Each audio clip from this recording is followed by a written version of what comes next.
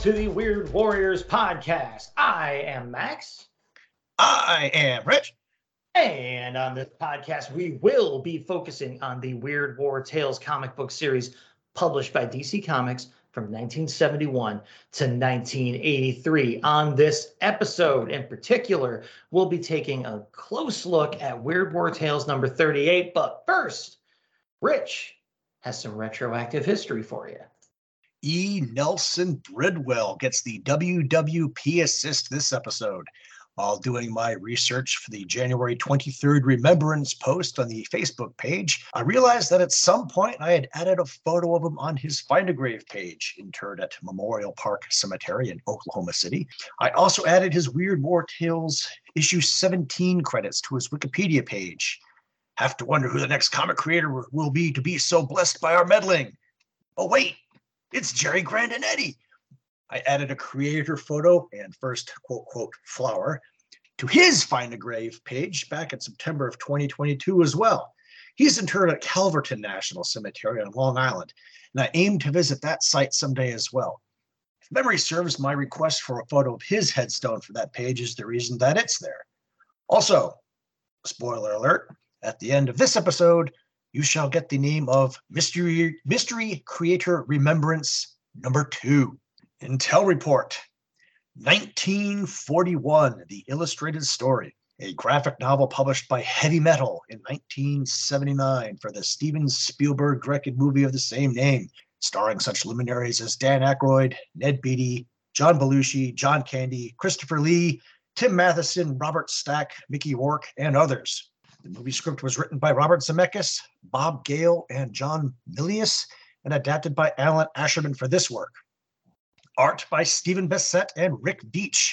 A week after the disaster at Pearl Harbor, a panicked Southern California is convinced a Japanese fleet is going to come steaming over the horizon any minute and attack. This is a slapstick take on the chaos as an unprepared country gets ready to go to war.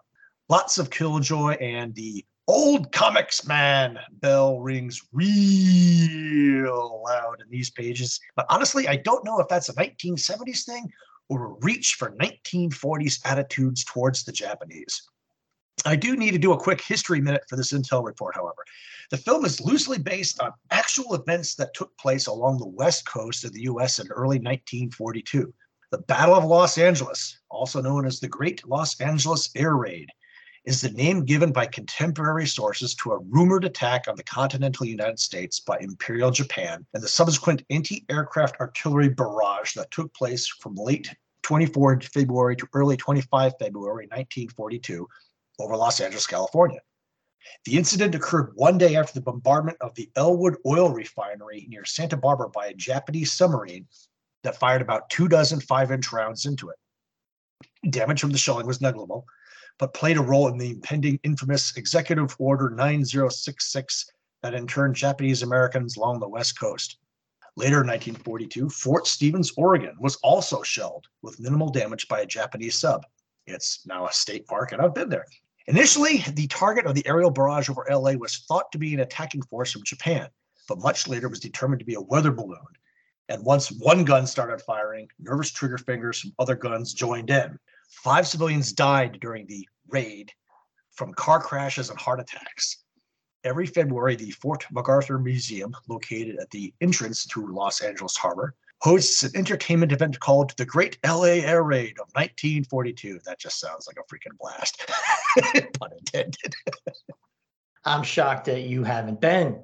But that, as usual, great stuff. I think I saw that movie once when it was available on VHS, and you make me want to go back and check it out again if I can on one of the 17 streaming services I'm no doubt subscribed to. But anyway, that awesome little history minute and Intel report and retroactive history aside, we're going to take a short break, give you a chance to catch your breath, and take a listen to an ad for another cool podcast out there. And when we get back from the promo break, we'll take a look at the issue at hand.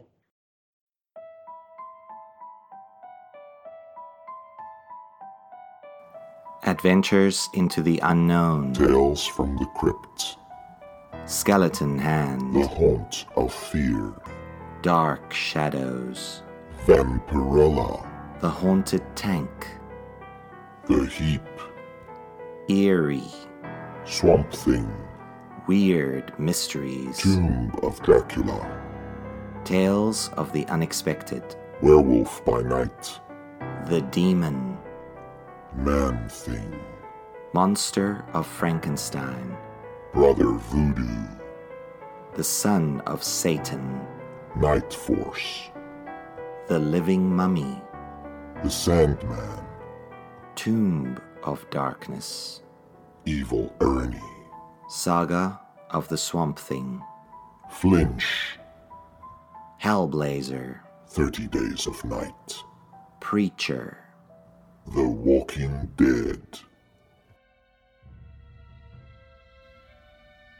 What do these titles have in common? All of them, from Adventures into the Unknown to Tales from the Crypt, to the House of Mystery, to the Tomb of Dracula, may be found in the Long Box of Darkness. I'm your host, Herman Lowe. Join me every Monday night for a journey into comic book horror as we delve into the secrets of the Long Box of Darkness. So listen if you dare, puny mortals, to the Long Box of Darkness, available on Stitcher, iTunes, and Podbean. And check out the blog at www.longboxofdarkness.com. Good night, and pleasant screams.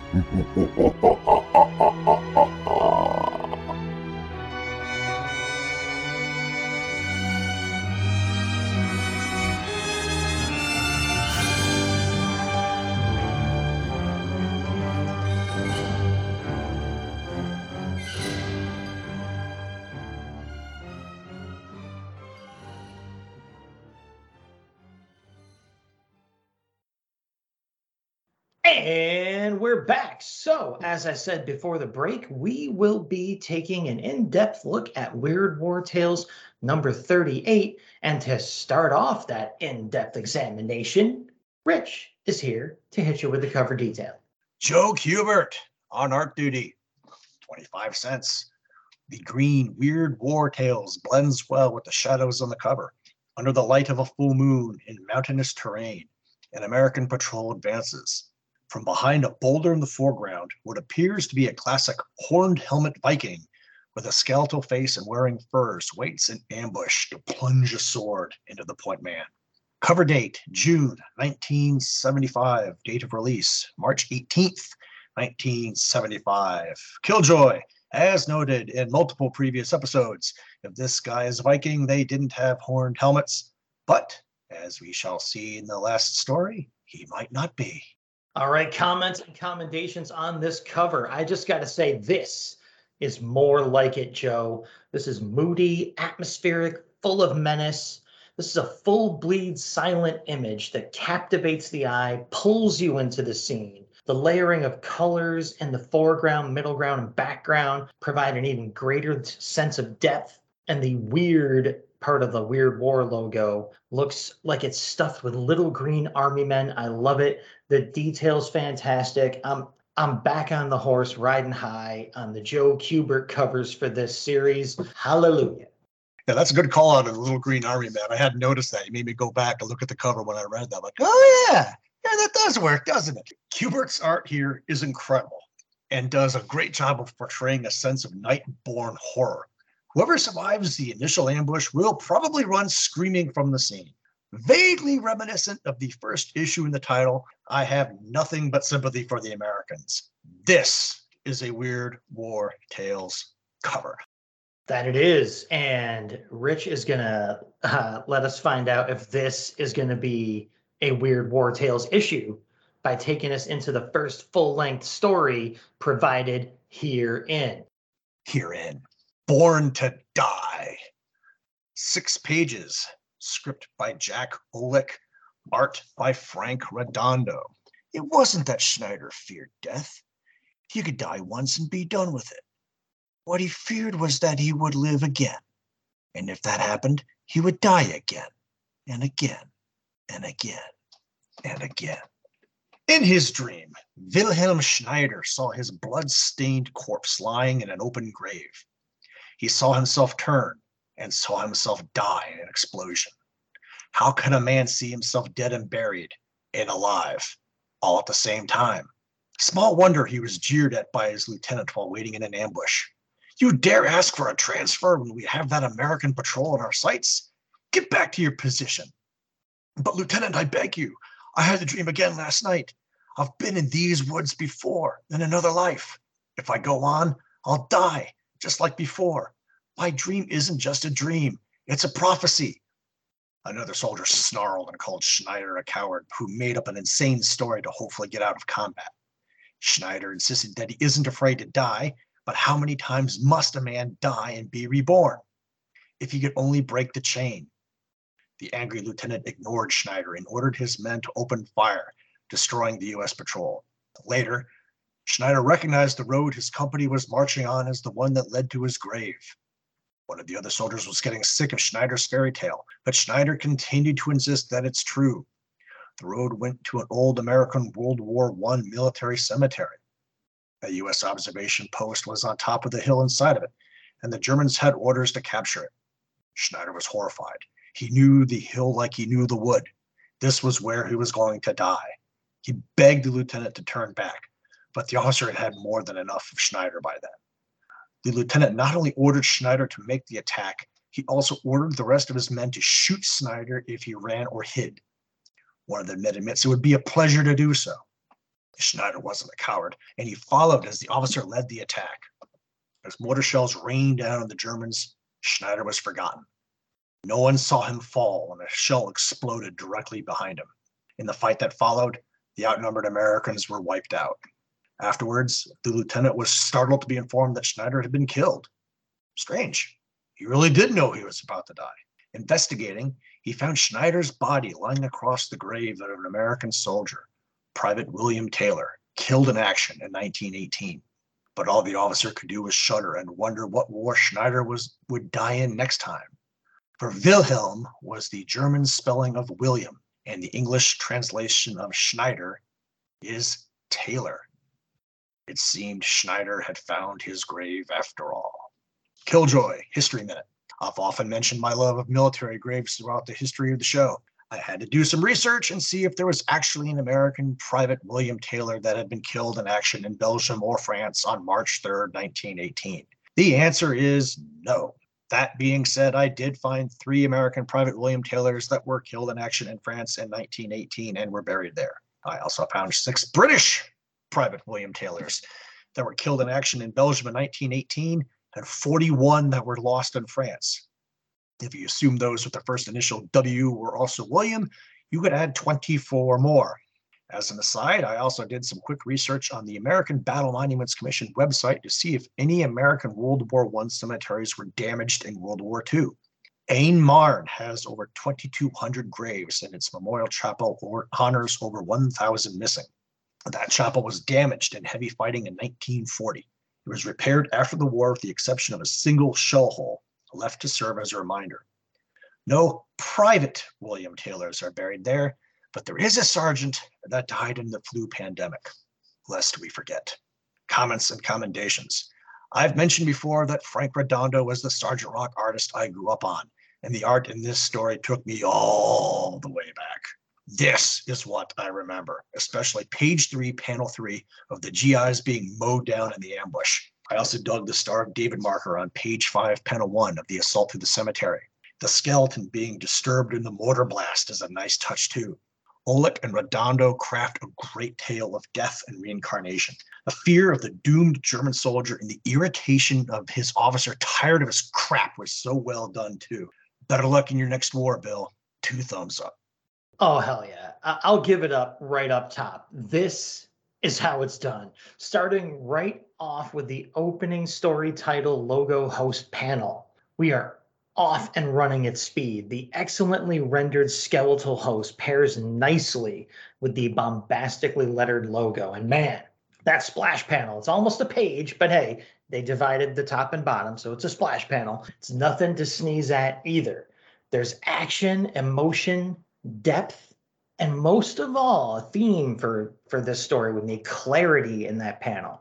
And that's a point I could make so many times when talking about this tale. Redondo's art is detailed, it's immersive, it's action-packed, but it's still clear all the way through. His storytelling is smooth no matter what that script throws at him. I liked the dotted line transition panel on page 2, panel 3, between the description of Schneider's dream and the present. On page 3, panel 2, Redondo drops the level of detail on the lieutenant's close-up, which makes his face really pop out of the page, enhancing the urgency of his command to attack. Page 5 is just loaded with goodness. Rich already mentioned the skeleton, but there's the silent explosion, and I'll get back to that element later in the issue, in panel 2, which brilliantly outlines Schneider's tragically unnoticed figure in its passing behind the lieutenant. It's just great. He's like an afterthought. It's perfect. And let's pause to acknowledge the writing here in that panel. He did not look back, and so he did not see. He did not see that coming, did he? I mean, I am very proud of Jack Olich for that one, intentional or not. Also, in panel 3, we are treated to the company plunged on through an inferno of screaming death, which is one of the best potential band names I have ever stumbled across in a comic book. And on page 6, panel 5, I just got to mention that the meaning of Schneider in English was a really well-timed revelation for me, as I just started reading Joe Simon, My Life in Comics. And in the beginning of that memoir, Joe writes that he and a lot of his fellow comic book creator types back in the day were the children of Schneiders, meaning tailors, you know? So yeah, I kind of like this one. Not bad. So let's see if the string continues. I'll take us into the next little short story. It's called The Renegade Dogface. It's 2 pages long. Script is by George Kashdan. Art is by Jack Sparling. Synopsis goes like this. It's World War IV, and a fleeing GI can't understand why all of his buddies are trying to kill him. Dodging fire, he hopes to find a unit of sane GIs, but 3 tanks cut off his flight. Pleas for mercy are ignored, and the GI screams as one of the tanks crushes him under its rollers. The tank's driver asks the colonel how many men the GI had killed before losing his memory and going berserk. Graves registration is still counting, is the reply. But hopefully, it'll convince those fools in Washington that robot soldiers are a menace. No telling when their circuits will go askew. As the tank rolls off, they leave behind a destroyed GI robot with its human faceplate falling off to reveal circuitry. Ta-da! Rich says there's no killjoy on this one, so I'll take his word for it, even though I know he has a time machine. Comments and commendations, I'll take the lead on this one. I'll say, okay, in a stunning reversal of fortunes from the past couple of episodes of this show, I got a lot more out of this little number than Rich seems to have. Spoiler alert. First of all, I really like that opening splash panel, which includes the story logo and host this time around. I like the sense of chaos and confusion delivered both visually with the mist and all that, and in the poor Dogface's thought balloons, as well as the apparent joy being taken in by our helmeted skull of a host. As Marge Simpson might say, it's just neat. Panel 2 on page 2 is just gruesome, and how clearly it depicts the slow crushing death of the Dogface with his eyes bulging out right at the reader. You can imagine even just from the pressure of the rollers as they start crushing his body. And as Rich will also mention, the sound effects in this story, in my opinion, are just great. In all but 2 of the main story panels, we get treated to big, bold, unashamed, totally fun sound effects, like the death tanks, clanka, clanka, clanka, and so forth. I said I'd get back to the silent explosion comment from my CNC on the first story, and it's just that the complete absence of sound effects in that tale worked just as well for me as the abundance of them here. Just fits the tone of the story. One was more silent with that. This one was covered in fun sound effects, and it worked.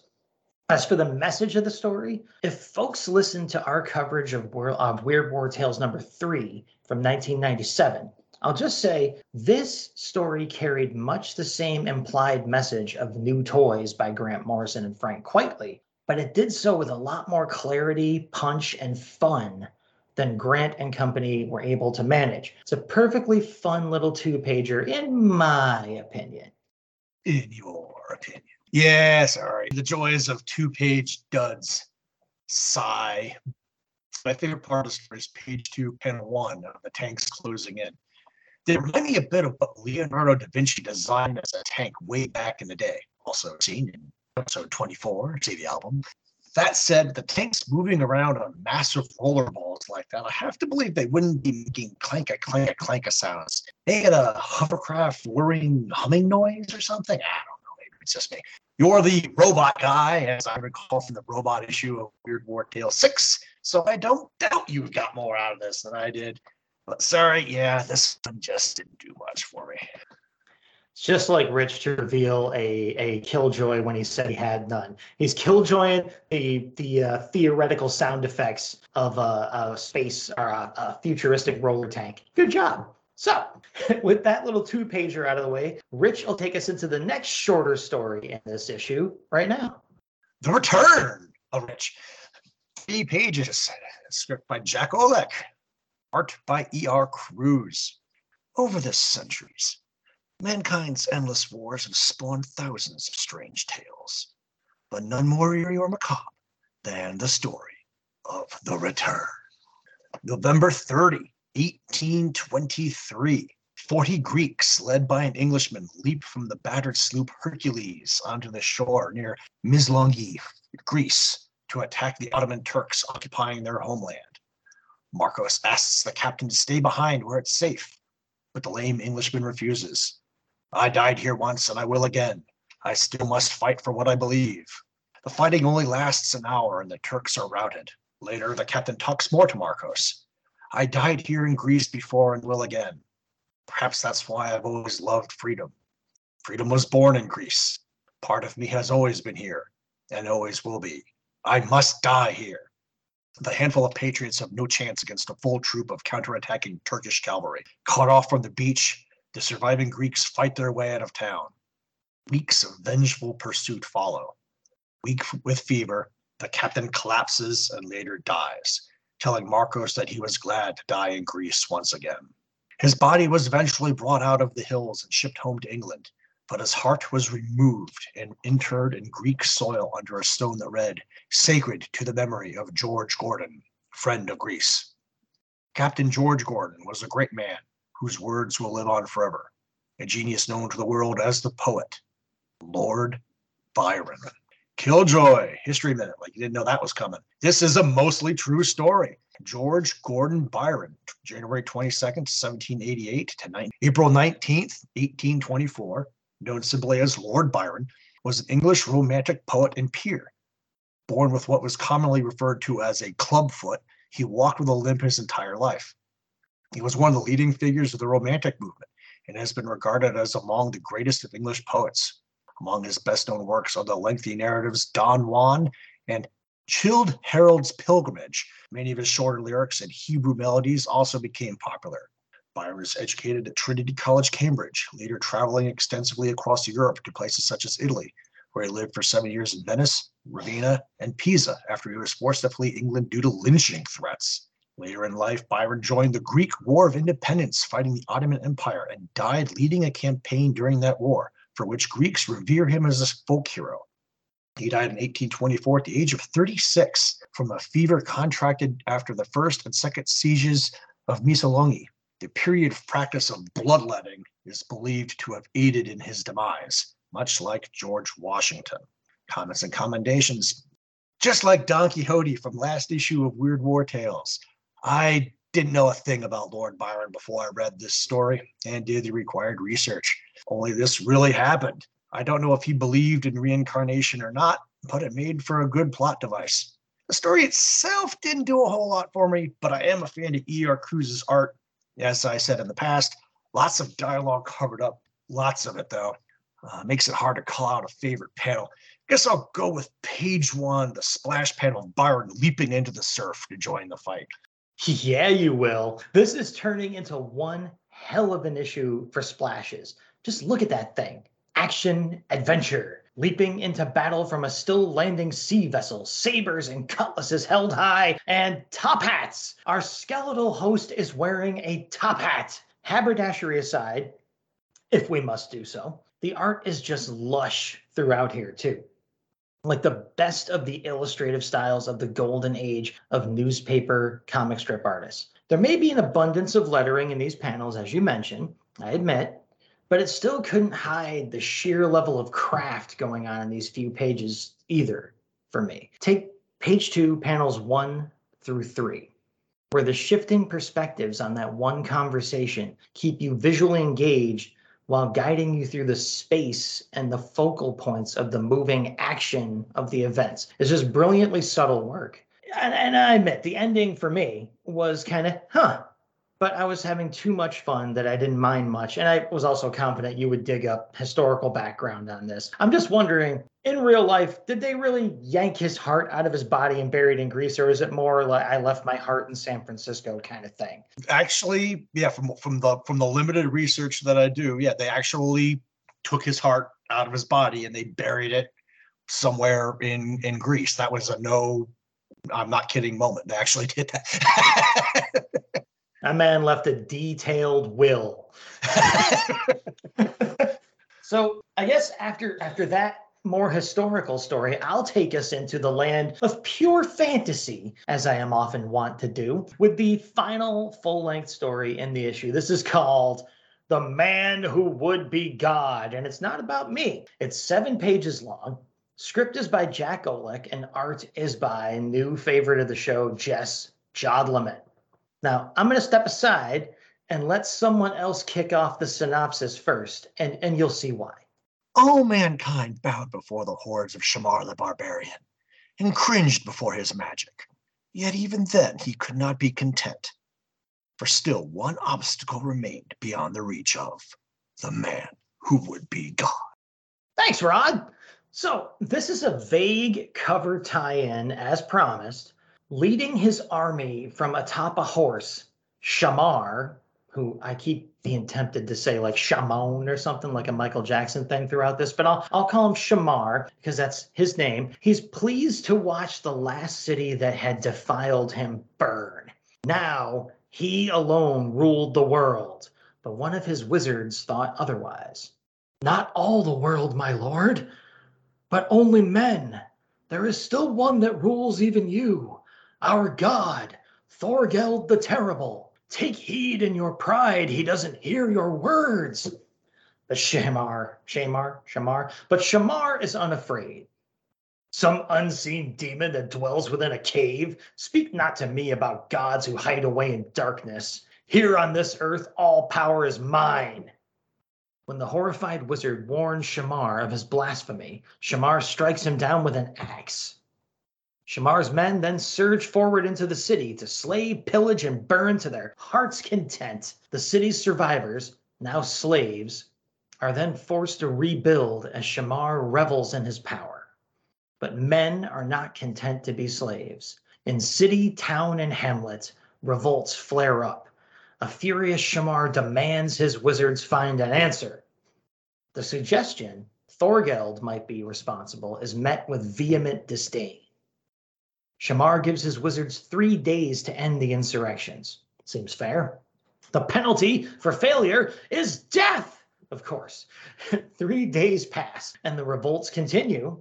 So 1 wizard a day is beheaded despite pleas for leniency. Desperate to live, the last wizard tells Shamar that Thorgeld is the one barring his path. For as long as he exists, the people have hope. Shamar must kill Thorgeld, but he is wary, recalling the wizard's warning not to cross the god. The wizard stands by his warning. No one had ever returned from Thorgeld's cave. The risk was great, but Shamar is surely greater than Thorgeld, and he goes to prepare for the coming battle. Going to the cave fully arrayed with weapons, Shamar descends down into the bowels of the earth. He finds Thorgeld sitting on a throne, holding a golden sword, a hideous green beast with horns, claws, and wicked teeth. Long have I known that you would come, and why, he exclaims. And yet, one choice I offer still. Go back and live, or stay and die. Which shall it be? Shamar hurls his axe at Thorgeld, who deflects it away. Your time has come, false god. Time, fool. Here in this cave, there is no time. No past, no future, but only now. Shamar pulls his sword and the battle is joined. How long the Titans struggle, neither knows. The very walls of rock give way before their fury, but in the end, there can be only one winner. And it is Shamar, bringing his sword down on Thorgeld. From this day on, no man will dare raise a hand against me. I am a god. Wearily returning to the surface, Shamar is shocked to discover only a barren wasteland. The trees, the city, everything is gone. And Shamar recalls what Thorgeld had said about there being no time in the cave. How many eons had passed while they'd fought? Tears glistened on the tyrant's cheeks. Indeed, no man on earth will ever again stand against him. For how can man oppose his will when of all mankind, he, and only he, still lives? So again, Rich claims there's no killjoy. We'll wait for his CNC to see if he means it. So I'll do my CNC first, since I had so much fun reading that. It's a clean sweep of kick-ass splashes in this issue, folks. Ring the bell, hit the buzzer, whatever needs to happen. If I wasn't so lazy, I'd insert a celebratory sound effect right here. I'll, of course, give full kudos to the, you guessed it, story, title, logo, lettering, favorite thing of mine, and the hunkered over husk of our hairy booted host up top. Top-notch stuff. The scripting work is pretty great all through this one, too.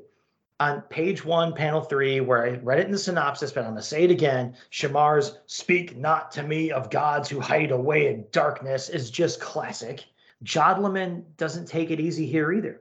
Even if Shamar is putting up his feet on the backs of two unfortunate young women on page 3, panel 1, while he observes the performances of two apparent twin ladies dancing before him, it's full effort in every panel. That one panel alone has so much detail in it. It's just fantastic. All I'll say about panel 2 on that page is that it's a great example of a narrative caption working with the art that's on display.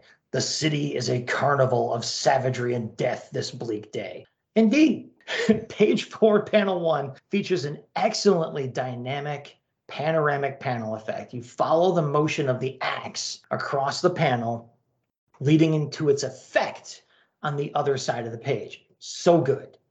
The contrast in scale between tiny Shamar entering the massive cave on page 5, panel 3 works well with the massive figures of Shamar and Thorgeld in the very next panel too. So page 6, and I'm going on here, but give me room, people. Freaking love this issue.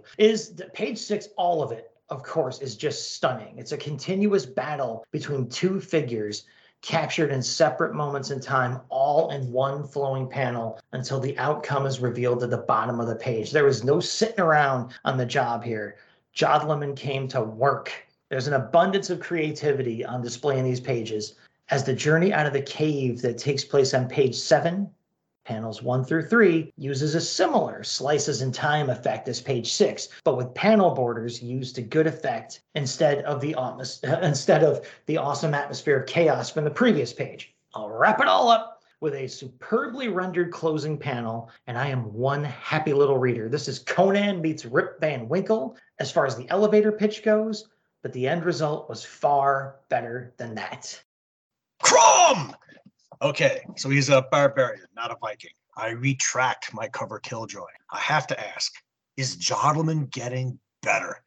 I want to call out a panel on every page of this story. His work is amazing. I'll be good and call out only 3.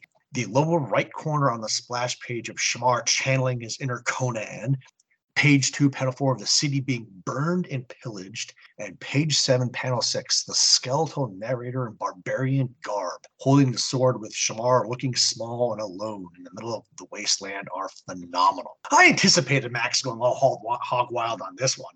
Good story. Oleg goes 3 for 3 on full-length writing duties on this issue, even if it does strike me as maybe being about a page too long. Not my genre, but I can't hate on this one. 2 thumbs up. Yeah, good call with the anticipation of me going hog wild there. You know me well. So with that awesome issue out of the way, the story content's done, everything was fantastic. Let's take a trip over to the mailbag, the letters page, a little section that the magazine calls the APO Weird War Tales. Rich? Yes. One of our letter writers, Mark Schmieder, bags on Jodlin, bastard.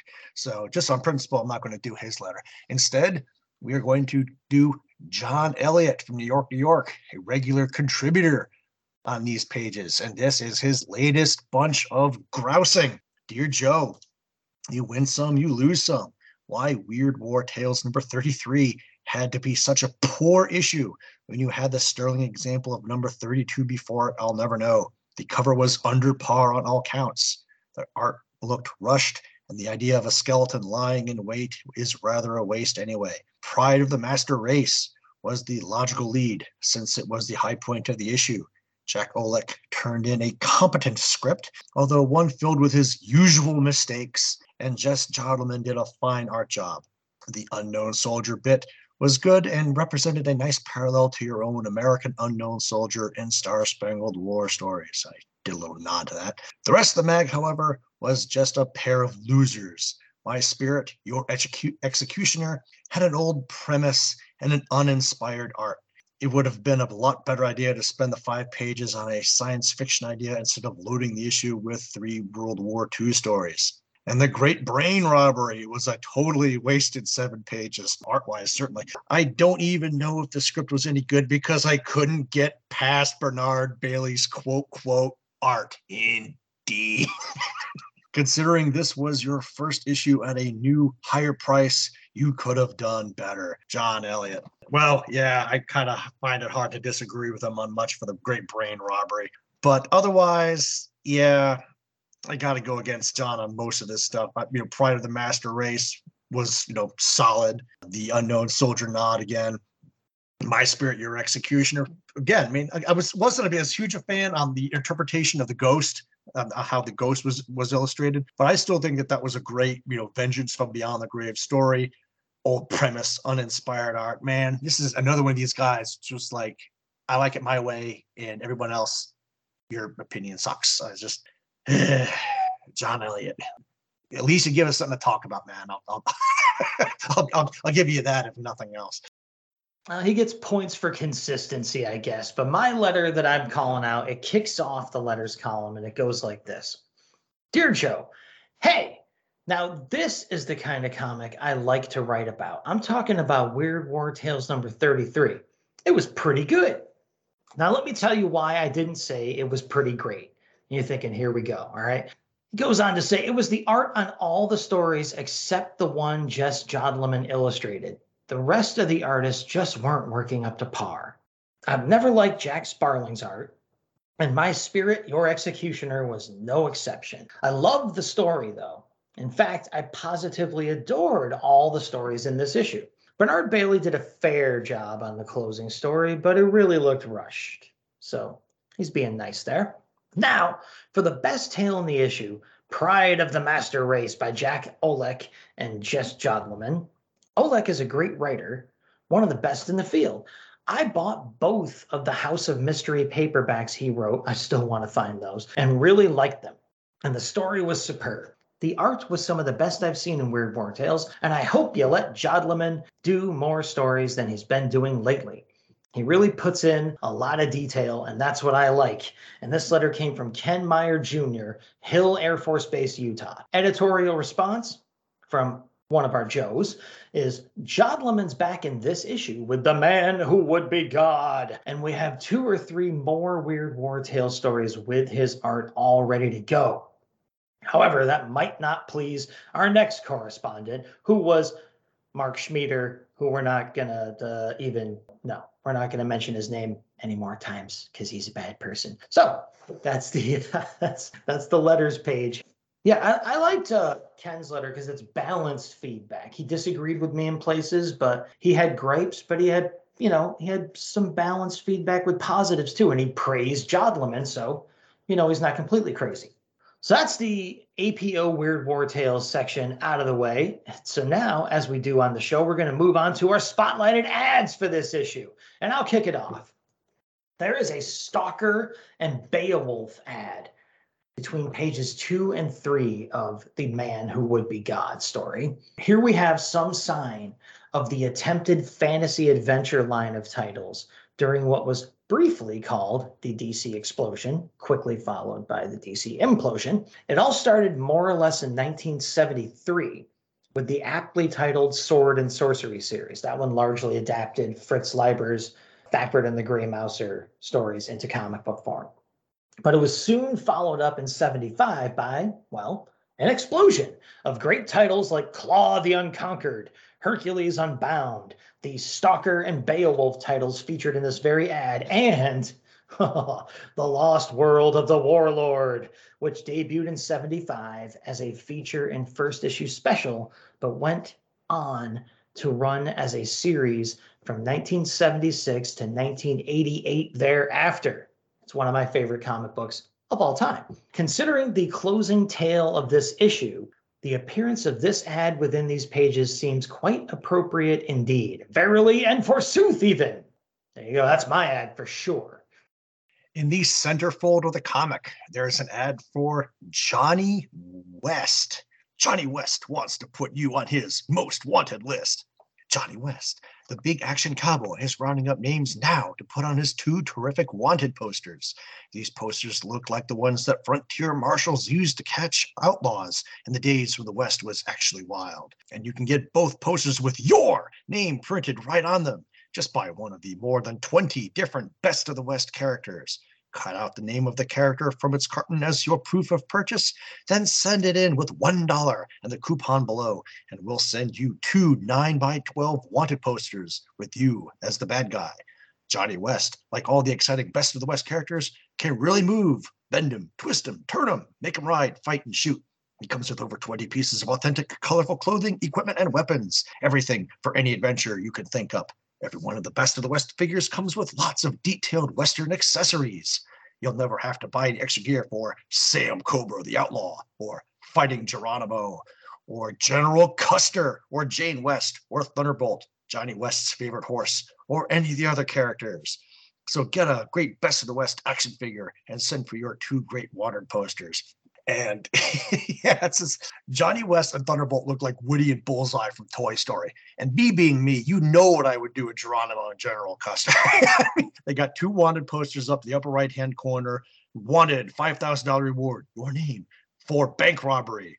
Well, reward, $10,000 in gold coin will be paid for the apprehension of your name, dead or alive. This is just outstanding stuff. Stuff like this, when you go through these old comics, this is the stuff that you're looking for right here. The coupon expires July 30, 1975. Damn it. Dude, I'm so glad you picked that one because I was torn. Like, I'd never heard of these toys at all. I don't think I've ever seen an ad for them before in my life. And the ad itself is just a 2-page gold mine of good stuff to look into and talk about. But I was... my heart belonged to that Stalker and Beowulf ad. So I'm like, I really hope Rich picks Johnny West. And there it is. You got it. So I got to have that included in the show because, man, I was almost going to betray my beloved Sword and Sorcery comics and read about some toy line I'd never heard of. But you got me. You got my back. Yeah, I'd never heard of this one either. Mark's Toys. From Stamford, Connecticut. Attention, Jane West. I say, hey, there you go. I wonder if that's a coincidence. I'm almost hard pressed to believe that it is, though. She runs the front office. With her 6-shooter and leather purse. She's the Flo Steinberg of Mark's Toys. Oh, man. So those excellent ads topping off an excellent issue. We're going to move on to a foregone conclusion of a section of the show that we like to call Got Any Last Words? A great rebound from the Weird War Tales 37 Don Quixote issue. Some typical two-page space filler trek, but I have very little to moan about when it comes to the longer stories. Born to Die channels my inner teen years reading rock. So for nostalgia alone, I have to pick that story as my winner for this issue. Solid letters page, ad selections only helps this one along. High marks. Dang, if this wasn't just the thing to pull me out of the nosedive I've been in lately, this book was awesome. I'd have to agree that the first story is the best, as Redondo really knocked my socks off in particular with his work. But it's a pretty close race, so I'll be loyal to my tribe and nominate The Man Who Would Be God, as the difference in rating between them is pretty slight for me there. So thumbs up issue. This one's another one I would hand to someone as an example of the series. I'd put my best foot forward and I would hand them this issue. So there you go, folks. I'm pretty sure you could have figured that out on the way down, but that's our official verdict. So now we'll move along to the Dead Letter Office, a little social part of the show, where we will first remind you that over on redbubble.com, you can visit the Weird Warriors Podcast PX, search the Weird Warriors Podcast on redbubble.com, and you can get our awesome logo drawn and designed by Bill Walko of the Hero Business online comic strip on just about anything you could possibly imagine. Well, maybe not, but I don't know you people. All right, I'm keeping my eye on you. All right, so go do that. Get yourself some cool gear. And then while you're wearing it, drinking out of it, running your mouse across it, or whatever you want to do with it, you can go to Facebook and, give us a high five like these people did. The Deer Watchers Podcast. Awesome podcast. There's going to be a lot of podcasts on here, people. The Stop Let's Team Up podcast by my buddy Ross. A World on Fire, an All-Star Squadron podcast by Billy D and a rotating host of guest hosts. We got Peter Watson of the Earth 2 podcast, Billy D himself, Martin Gray of the Too Dangerous for a Girl blog. If you want to keep up with current DC comics, that's where you go. Tim DeForest of comicsradioblogspot.com, Luke Giaconetti of the Earth Destruction Directive, Bill Mooney of the Weird Warriors Podcast Facebook page, a constant commenter and companion and colleague of ours over there, and the Magazines and Monsters Show, yet another podcast by Billy D and friends. He's a busy guy. Over on Gmail, where you can find us at weirdwarriorspodcast@gmail.com. We got a couple of letters from some of our buddies. Our first letter is from the aforementioned Tim DeForest, and he says, in regards to DC and Marvel African-American characters fighting in white units, Gabe Jones with the Howling Commandos might be justified if you assume that the Howlers were handpicked by Nick Fury and not even the Allied High Command was willing to say no to Nick. After all, would you say no to Nick Fury?